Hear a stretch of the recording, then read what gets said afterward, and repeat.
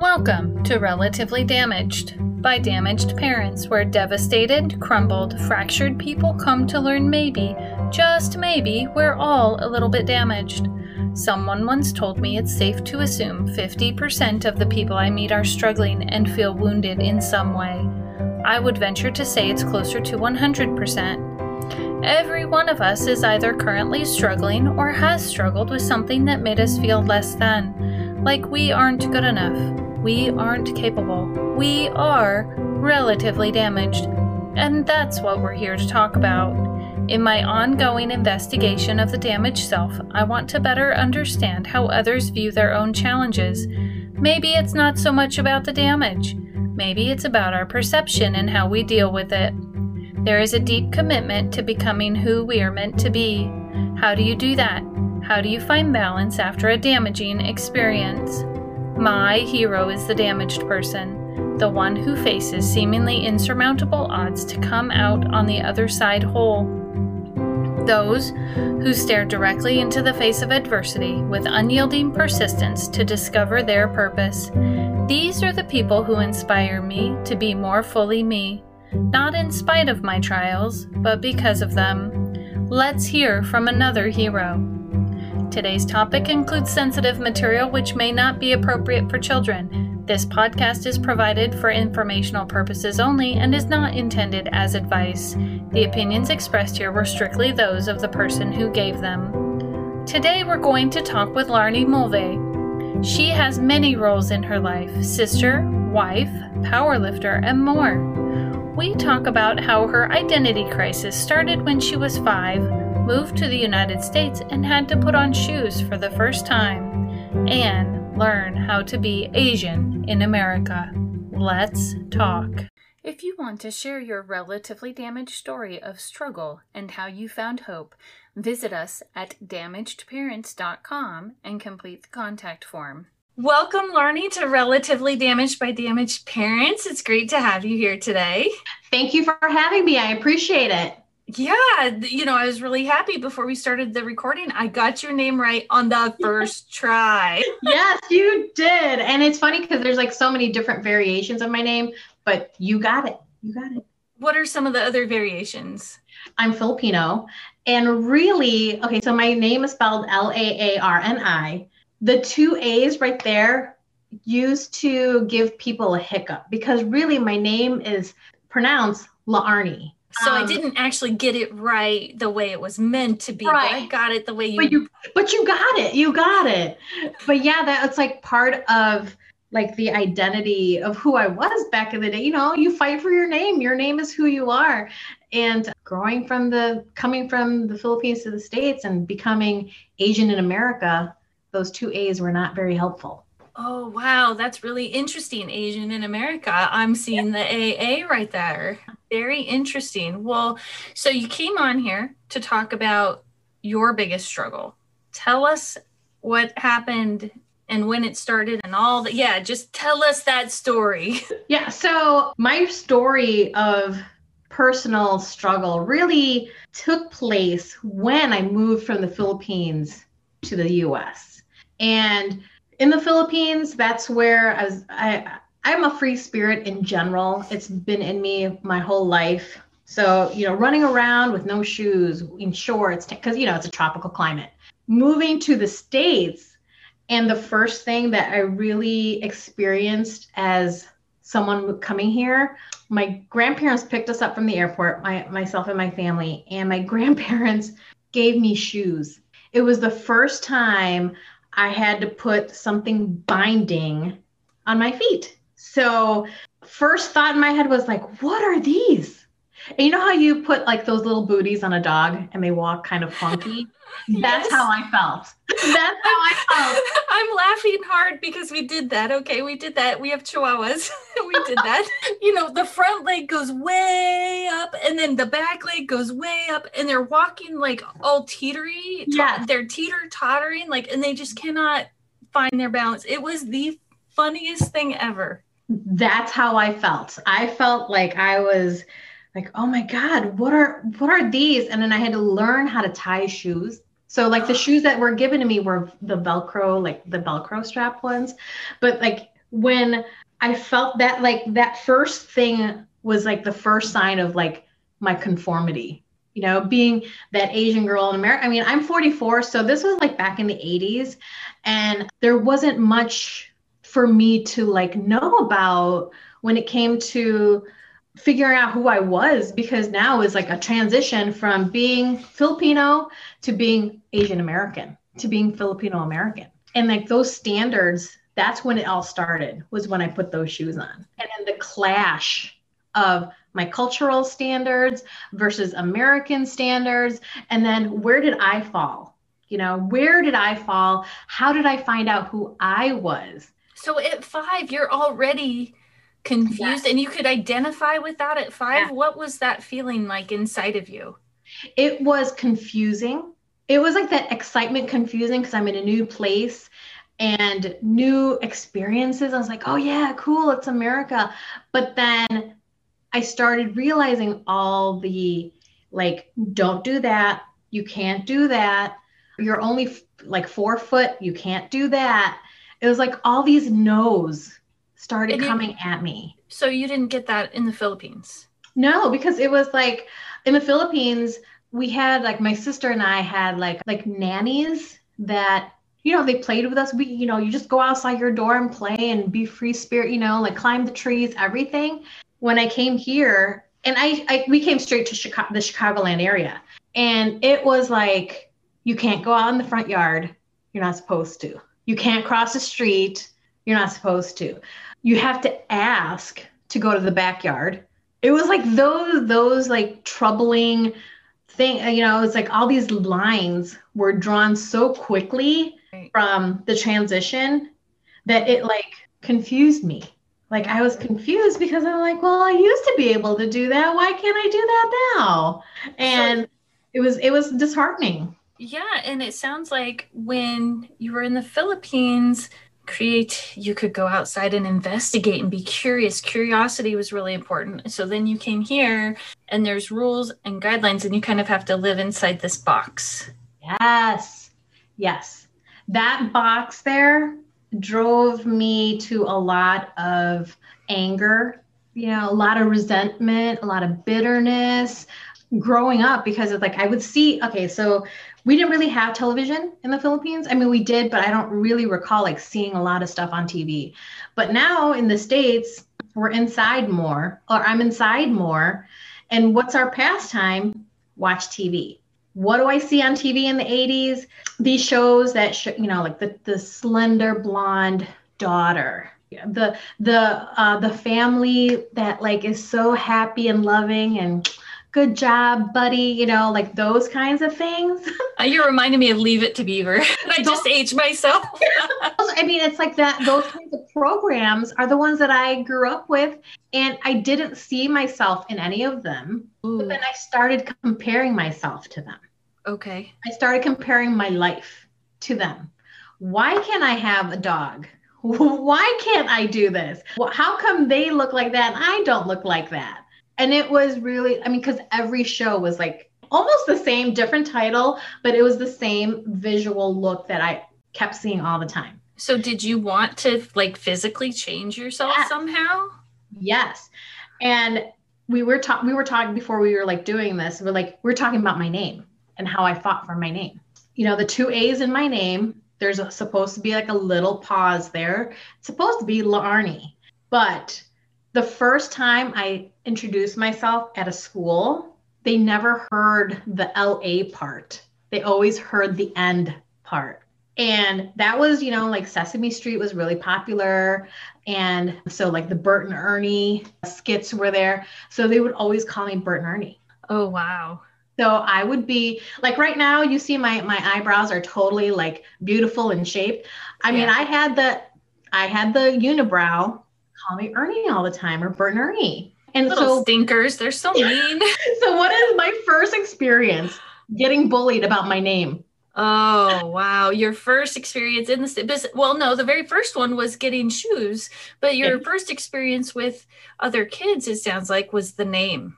Yes, was the name. And this is Now, were you in a school that had a good mix of people or of different, was it diverse, or were you in a school that was not diverse? It was they called it a magnet school, and I don't know if they have it. I don't even know if they have them still. A magnet school is like there was no boundaries. Like if you can get bussed in, you were able to come to this school. And it was very interesting to be able to like I see the diversity, which is the first thing that I really did experience diversity in school because coming from the Philippines, we all looked alike. But then now going to an American school, it was like a ton of different people, which is cool to me. So But you found it exciting. It wasn't weird. It was it cool. wasn't weird. Like I was like, cool, Yeah, people, hey, whatever. But it was just my name. got it. It was just so difficult to fight for my name and be like, it's two A's, it's Larnie. And it's just like eventually now everybody calls me Larnie. And it's that fight for my name that is like, I give up, just call me Larnie. So would you prefer if people called you Arnie? Did I say that right now? Yeah, yeah. Okay. I haven't heard it said that way in such a long time that I don't have a preference. Got it. And I don't correct anyone unless they really butcher my name. Okay, that's a totally different story. But like really it's like I've transitioned Okay. the Larnie to Larnie, but like my identity is to Larnie, but it's like a different level of my identity. So Okay, explain that to me I know. because I really don't understand. So Larnie is the shy girl who really wanted to bust out to who really, who she was, who she wanted to be. And it really, that Larnie brings back like days of being really angry, being really unknowing of who she was, being depressed, being suicidal. And it's almost like once I transitioned my name to Larnie, it was like at a different level of my life where I wanted to build a different me. Got it. Okay. Yeah, and the different me doesn't mean like I let go of Larnie. Like I've used those lessons from back in the day to build who I am now. So that's why I don't let go of her. I keep her alongside with me, but I don't let go of her. Right. Now, I did hear you say at some point you were suicidal. Yeah. Was that also tied into this identity? I'm going to call it a crisis. Yes. Oh, no, Okay. yes. Yes, it was totally an identity crisis and this was like in my like teenage years. So this lasted many, many, many, many years. Yes. Okay. Okay. When we moved to one of the suburbs in the Chicagoland area, I tried to carry my name over and I did my best, did whatever. It's Larnie, Larnie, Larnie. But then when I got in my teenage years, those are the teenage angst years. That's when we're really like searching for ourselves. But I've been searching for myself since I got here. Right. Because whose life was I living? I was living my parents' life that they wanted me to be. I was living the American standard of you're Asian, don't ruffle too many feathers. You're small, so let's keep you small. Let's make sure that you don't have a voice. And that saying, you keep baby in a corner. I was in the corner. Well, and I'm thinking maybe your parents or grandparents or whoever's teaching you this, or even if it's just the world, maybe it was partly the world, but I'm thinking the be quiet and other things like that came from your parents. And I'm thinking maybe they were thinking this is what's going to help you stay safe. I don't know. What are your thoughts on that? Yes. Yeah. So that's like the protective aspect of parents want to protect their kids. And when we moved here, my parents needed to find jobs. And so they, went their ways in the morning and I went to school, but keeping me inside was their protective way. And I am so grateful for that because honestly, like if they didn't protect me in that manner, I would probably have been in front of a car somewhere because I'm like running all over the place. Who knows? But that identity part, that identity crisis did I mean, it found me through high school, but it hit me really hard. So what's happening at this time in high school when you're feeling like you're having those suicidal thoughts and things like that? What's going on? So I've always had like a lot of energy. And this is the time like I was seeing a lot more athletics on TV. Like I was really into like tennis and watching them on TV. And I was like, you know what? I want to be an athlete so bad. And as a kid, I was running around. I knew I was an athlete when I was younger, and I really wanted to be an athlete in my teenage. I wanted to play sports, and I wasn't allowed to. Yeah. The protective side of my family. And also like in the Philippines, it's like girls in sports it wasn't something supported, or it wasn't something like that was important. Well, and academics was number one.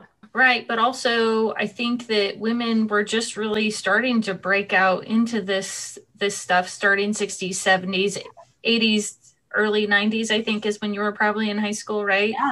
So that would have been a really new concept, especially since you only came at 5 when gender, what's the word I'm looking for? Where the gender roles are so defined by what a man does and what a woman does. Okay. Yes. So there wasn't much that I saw in athletics, but I wanted to be an athlete so bad. So in high school, that was where everybody went to high school. Everybody went to play sports in high school. And that's what I saw on TV. So that's what I wanted to be. I wanted to go to school and play like some kind of sport. It didn't matter to you which one?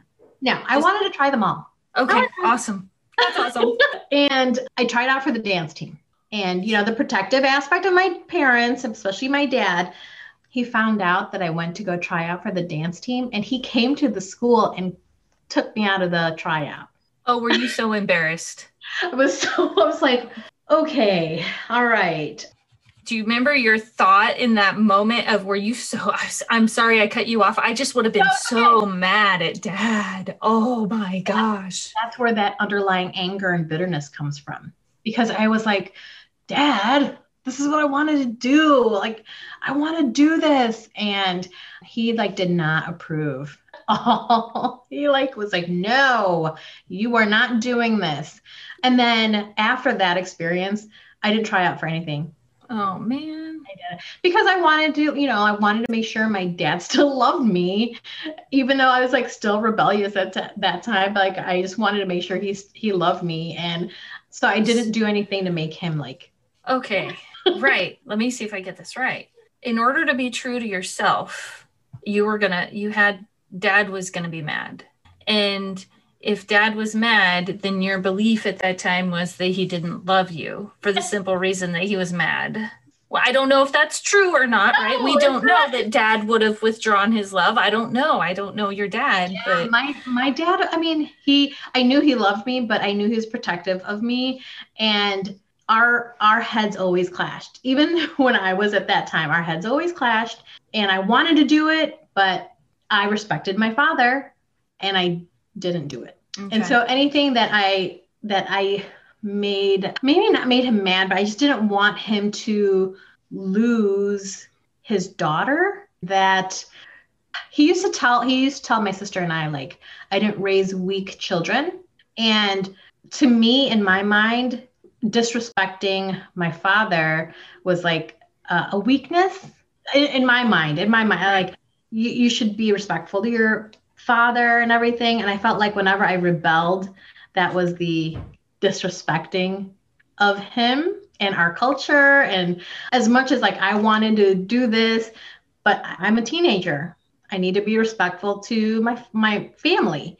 So it was okay, I'm going to compromise right now in my teenage years, but deep down, not being able to express myself like that in movement, athletics or something like that really was the depressed part. That was my depressed part. That was, so maybe you felt crushed. Yeah. I was so disappointed that I couldn't be like everybody else. Like everybody was like doing stuff with their friends and going out, and I couldn't do that. That free spirit in me was like squishing me down, like squish, squish, squish. And that's where like all that anger and those suicidal thoughts. I used to punch things so hard. I'd like bust walls in my door. I would kick the couch so hard that I would break the back. Oh, Oh yeah, I was, and that's like that's the reason why I kind of knew what my strength was, because it was like if I could punch a hole in, like that. And it was like I used to cut myself a lot on my hands and my forearms. That's how my outlet of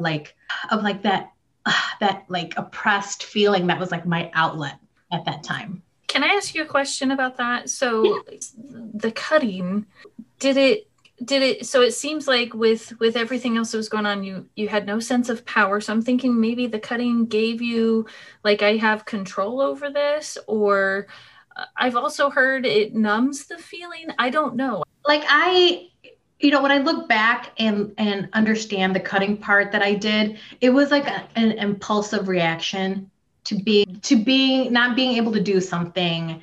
And it was less, and this is going to sound like maybe indifferent to some people, but it was less damaging than putting a hole in the wall. Okay.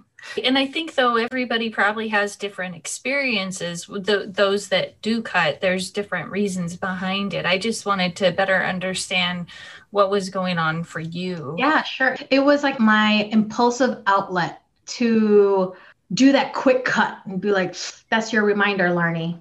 That is your reminder to don't do that. Like it was like, don't do that because you're going to ruffle those feathers.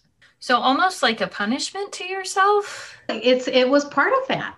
Part of that, like the punishment, but also like, this is what you can do. Maybe people will see it and see how upset you are, and they'll ask. It was just so many different factors for me cutting. And they weren't deep cuts or anything, but it was enough. It was enough that once my sister saw it, she's like, you better stop cutting yourself. That was enough for me to stop doing it. Nice. Because somebody noticed. Yeah. And somebody I love noticed. I think that's why my sister and I are so close. We're each other's rock. But it was like, for her to notice it, it was like, oh, okay, people are going to start noticing, Larnie, don't do that. It was like the whole don't do that. I'm wondering, though, too, if it was also, not that it was just don't do it, but if it was also someone sees me and recognizes me. Somebody's going to see me. Well, not just, no, I mean, like from your sister's perspective, she sees me, what's inside of me, and she loves me and cares about me. I think it goes to that deep. Yeah. And that's why my sister and I are like extremely close, and she knows who I am. She's like the one person who 100%, 110% knows who I am. And that's why I love her for it, because she's like both of my parents are deceased now, but like she and I were so close, and she'll know. She knows my drive, and she knows things that I've gone through. So that's why it's like when she saw that, she's like, don't you stop. You better stop doing that. That's awesome. I think you're so lucky to have someone that cares for you so much that could say it in a way that you really got that. So my question, though, with this suicidal stuff, was that with the cutting, or was that something later, or was it just all jumbled together? That was all jumbled together throughout my teenage years. And it, like those suicidal thoughts came back a little bit in my 20s. There was that struggle again with trying to figure out who I was, where I wanted to be after high school. And it was, again, living the life my parents wanted me to live. And that lovely question. So what do you want to go to school for after high school? I don't know. I'm like, 16, 17 years old? I have no idea. And I don't know if you know the stereotype of like the Filipinos for the women, like, why didn't you go to nursing school? It's like, I don't want to be a nurse. Okay, so hold on real quick. So the cutting stopped in high school. Did things get better, or did you just kind of plug along, if you will? Yeah, And then, plug along. Just okay. keep living. So you One didn't part at a really, time. right. So you didn't really solve the whatever it was happening inside of you. No. Okay. So then you get into your 20s. Yeah. And so you get into your 20s and you've got this college thing happening, and all of a sudden it's like, again, these feelings come up for you. Oh yeah. Okay, so tell us maybe a situation or what happened and all that. Oh dear. This is like a great situation because still living my parents' expectations, minus the nursing school. So like it was all these, hey, look, why don't you try this? Because that's going to be a popular industry like that. Got it. Drop in my first relationship with a guy. Oh, now this is getting interesting. First relationship with a guy. And it's like I don't really count like my relationships like in high school and stuff like that, because those were like the superficial, oh, he's cute kind of things. But this relationship with a gentleman, and he was a great guy, but the first time I touched a weight, especially like a heavier weight, was with him. Physically, or like a barbell, like steel plate. Like he introduced me to a bodybuilding gym. Okay. And which was awesome. I loved it because it was like these big, like there's pictures of like muscular women and stuff. I'm like, that's what I want to do. That's what I want to be. Because I've always had that in me, like to be more strong, because I've always been physically strong. So it was the body God gave me and I was going to go with it. And eventually he like showed me like these weights and everything. He would do like a run around. Hey, you're lifting more than me. You shouldn't be lifting more than me. Kind of like that. I should not be chuckling, but I'm picturing this in my mind and the insecurity that he probably had that you're so strong. I'm trying to think of what might be going on in his mind besides she's stronger than me and I'm supposed to be stronger than her if we're basing it on society's ideas. Yeah. And there's the identity crisis. The second head of the identity crisis for Larnie. Well, I want to be this strong physical woman with muscles and everything. He doesn't want me to be like that. So what do? I try to make myself as small as possible to be the one that he likes. When you say make yourself as small as possible, what does that mean? What did you do? So I would lift the lower weights. I would try to get myself as slender as possible. So I was watching what I was eating. I was doing the whole, hours and hours of cardio to be smaller. Tiny. Yeah, to thin out, to be thin. Yes, because that's kind of what he wanted. He didn't say that straight out, that he wanted me to be like this small girl, but to be compared to like maybe his friends' girlfriends who are smaller, I didn't fit that mold. Did he actually do that and compare you? No, but I can see it. Tell us what to you that looked like. If you want to share your relatively damaged story of struggle and how you found hope, visit us at damagedparents.com and complete the contact form. Did he actually do that and compare you? No, but I can see it. Tell us what to you that looked like. So here's one thing. He used to go, yeah, I almost asked out his wife. His then wife. I mean, it was like they were like, back in the day, they were like just dating, but I was going to ask her out a long time ago. And I wish I would have. Like those kinds of comments. That hurts. Yeah. So those kinds of comments. So it's like, okay, that's, and then those kinds of little comments. So it just got worse. You've got this identity crisis. You found that you enjoy the feeling of lifting weights, and now so you go against that gut instinct of yours. And additionally, I don't think belittled is the right word, but you're getting these little digs here and there. These jabs of, okay, I want to explode to this, but in my heart, I wasn't confident enough to be myself. Yeah. And so it was again that depressive state of why am I with this guy? I'm only with this guy because I feel, is it because I'm lonely? And so I had to find myself.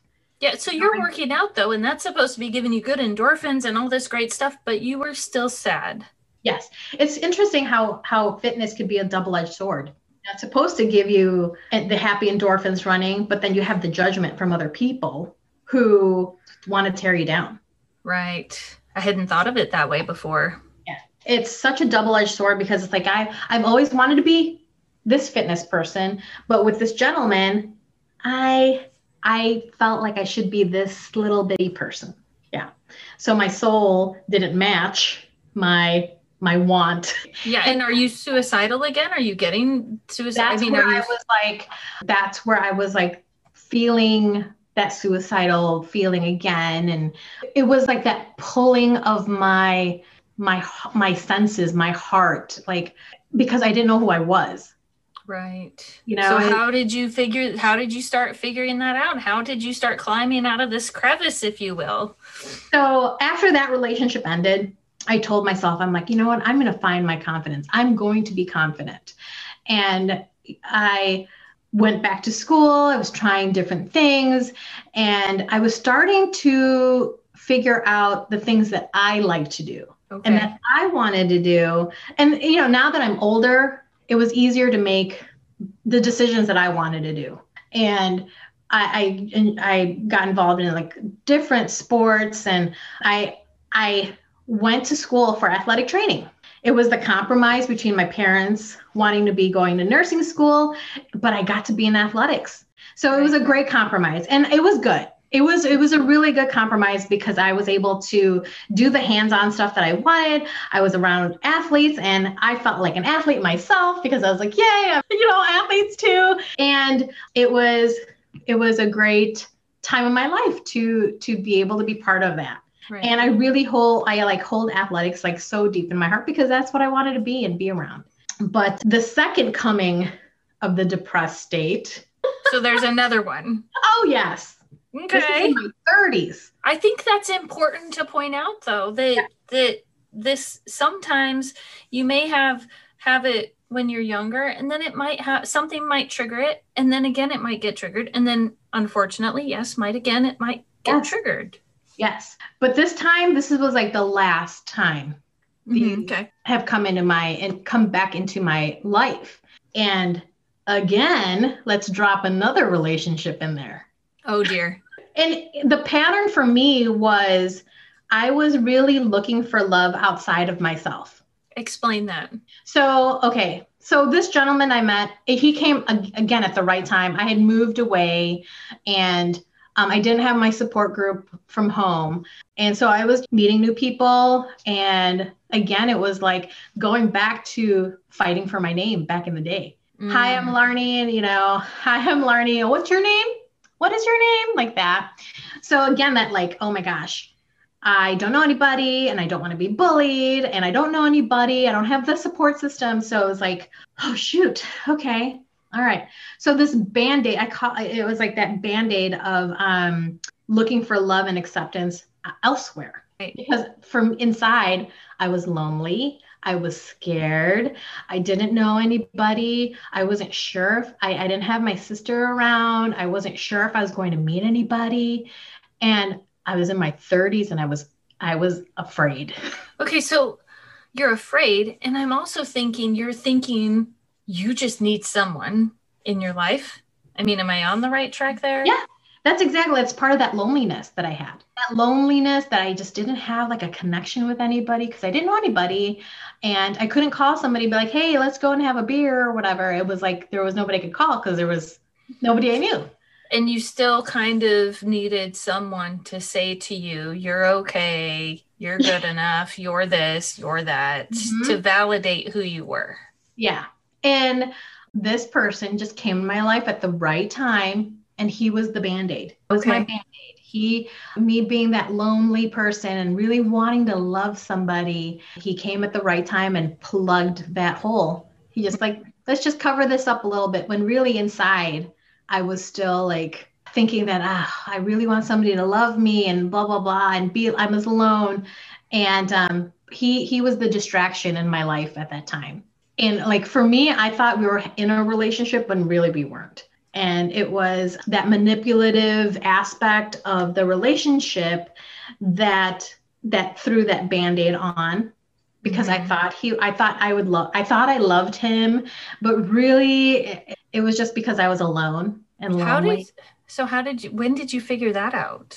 So when I came back, after I came back here into the Chicagoland area, I was still like wanting to be with this gentleman, even though we didn't live in the same state. And I was like, I can't be without you. Like I was in my mind, I was like, I can't be without this man because he was the only one that loved me. I want to be with him. I will do whatever I need to do to be with him. And that's that conformity part of me that wants to please somebody else and make myself something I didn't want to be. Yeah. It took a year of therapy. Yeah. For me to get over it. It was the best year of therapy in my life ever. Like honestly, if my therapist was still, I think she retired shortly after, but if she was still around, I would still go to her just to talk to her. Yeah. Sounds like you did a lot of processing with the therapist then. Yes. Yeah. And that's what I learned. My pattern of myself was to make myself conform to any relationship, any person, any group, because I didn't know my identity, because I didn't know who I was. And that stems from back in the day when I was younger. Yeah. So then how did you, so you're in this therapist. Is it during that year that you're starting to recognize who you want to be? It was like right after pretty much like the therapy sessions. And this was in my like late 30s, like 37, 38, where I told myself, I was like, you know what? No, this is not how I want to be. Because I started to know after therapy, I started to know more about myself. I started realizing that how important I was. I started to realize my value, but the way I did that was through therapy, but I had to face all that stuff from the background. I had to face I took that inner inventory of myself of like, what is holding me back? Is it cultural? Is it, growing up the way people expected me to, and I didn't? Do I feel guilty about that? I had to really do like a lot of inner soul searching to find out that really I was living for somebody else. I was living for my parents. I was living for these men. I was living for, for relationships that really didn't support me or who I wanted to be. And it took a long time. And I am so glad that I did all that for myself, because now where I'm at, honestly, I'm the happiest I've ever been. That's fantastic.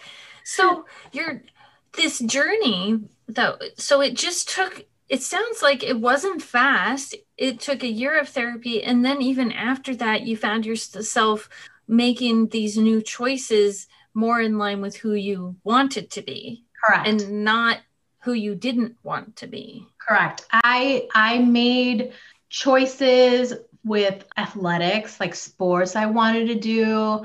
It was the best part about therapy.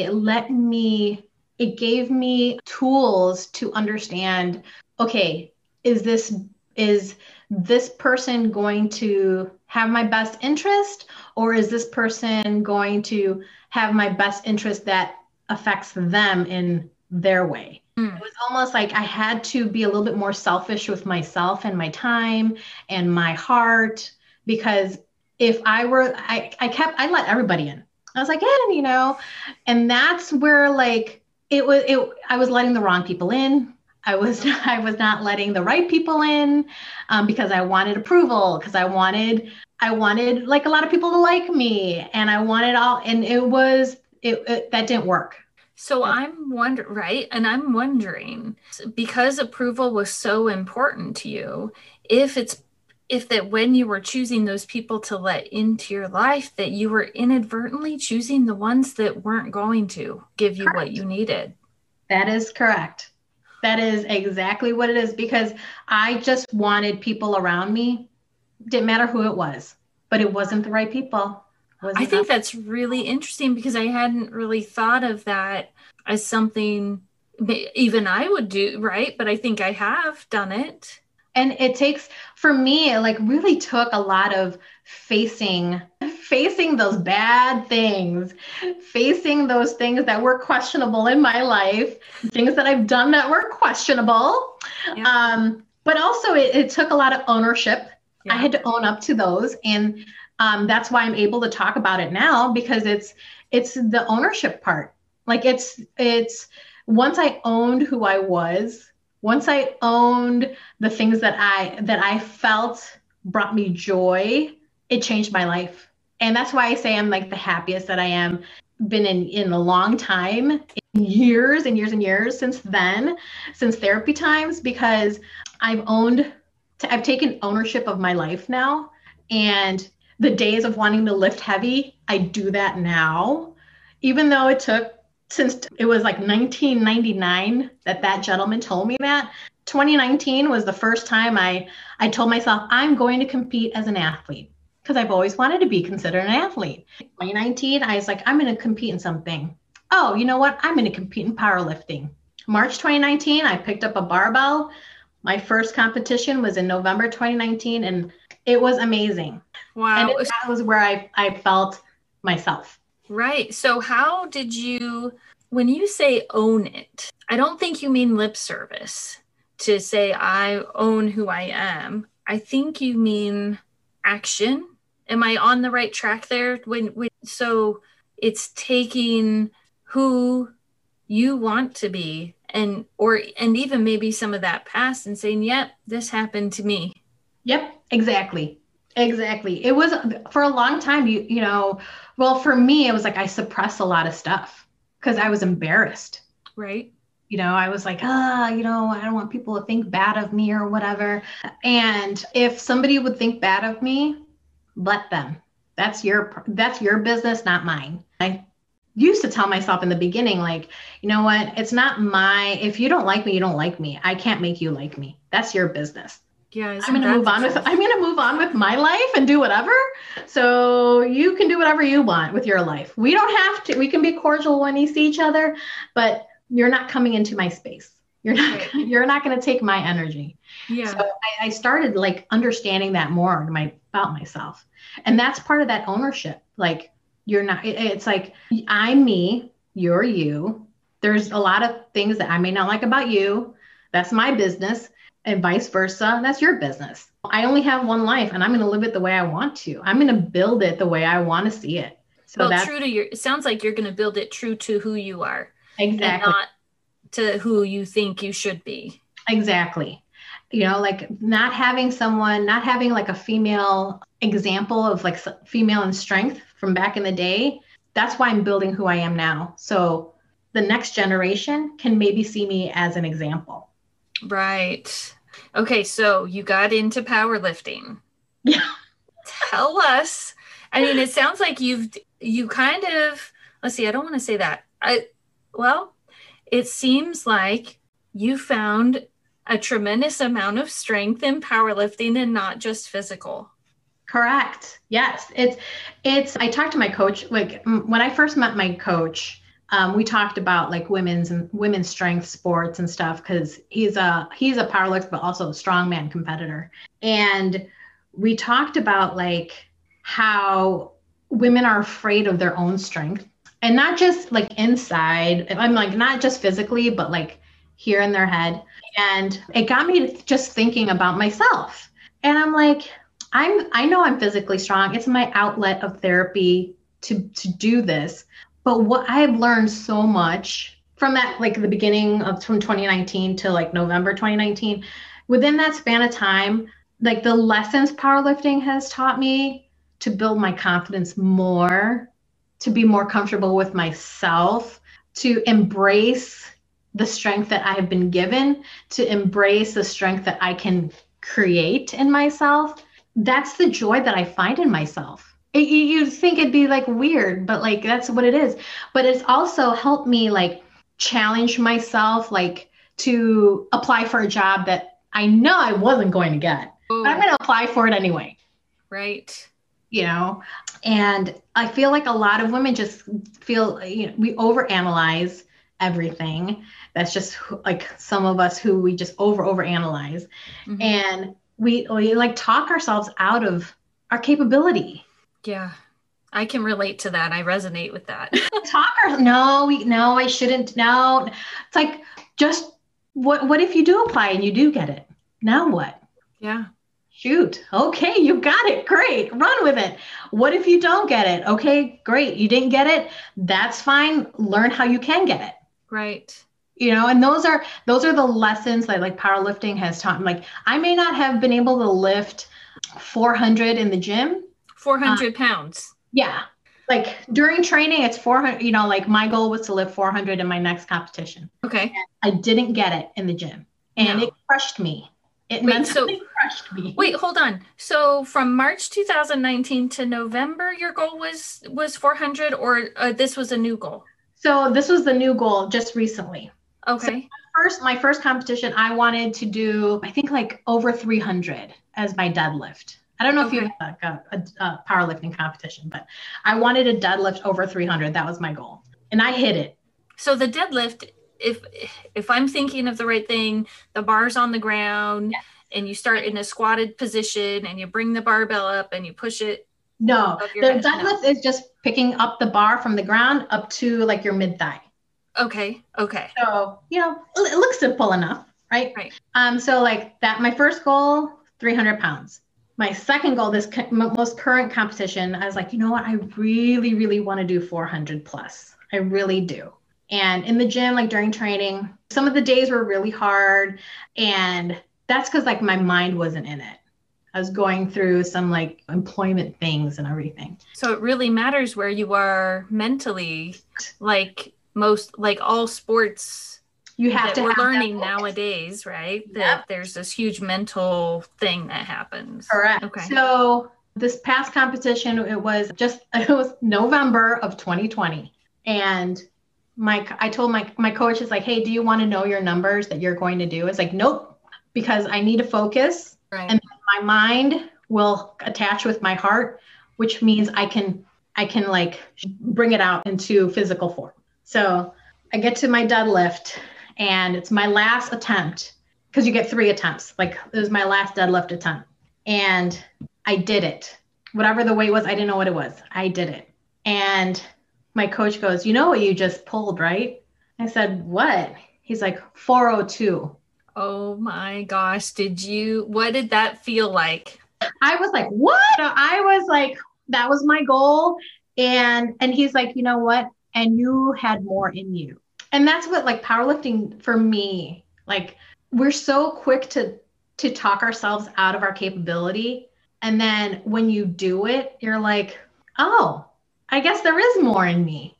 And that's like really like what I want to encompass in like the women around me and people in general, that there's so much more in you that like you really haven't tapped into yet. Right. And it takes a while to get to there, but once you kind of like take your inner inventory and do all that stuff, and like, like your mind is here, your heart is here, and then once they lock like that, oh my gosh, the things that you can do. Right. Okay. So with that said, 3 things you want the audience to think about, or 3 tools you want to give them, or a mixture of both that will help them maintain hope in the midst of a struggle. Oh, sure. So one thing, it's MORE, moments of reflection every day. And that just means take the time every day to plug out what are the positive things that happened to you today. Because it's so easy to go to the negative. Oh, this happened. But like, do the work to find your positive moments and then live in that moment, like soak in that moment, because it may never happen again, or it's something that there's either a big old lesson in it and you learn from it. Yeah. So take those moments of reflection every day, take like a minute, just to kind of like sit and just be like, yeah, that was good. That was good today. That was good today. And I learned that a little bit from powerlifting too, like every day is not going to be a good day when you're training, but what was good about training? I did this other exercise, great. Yeah. So like those things that take those moments of reflection every day. And Also understand that there is greatness inside of you, and you have to outperform and outgrow any standards that were set upon you. That's how I did it. That's how I found my greatness. I had to outperform and outgrow this box that people were trying to put me in. And I'm sorry, they just couldn't. Thank Sorry. goodness, right? Yeah, they tried, but it just didn't work that way. And know what gives you joy. Like know what gives you joy, because it's why live in no joy? Like live in the joy that you have. And that's why I feel like I'm like the happiest in my life now, because I'm doing things purposefully that bring me joy. Like I don't want to do anything that makes me feel miserable. There's already enough of that to choose from. I mean, really looking for that joy and finding that joy is the hardest part. Yeah. I So agree. Those are amazing.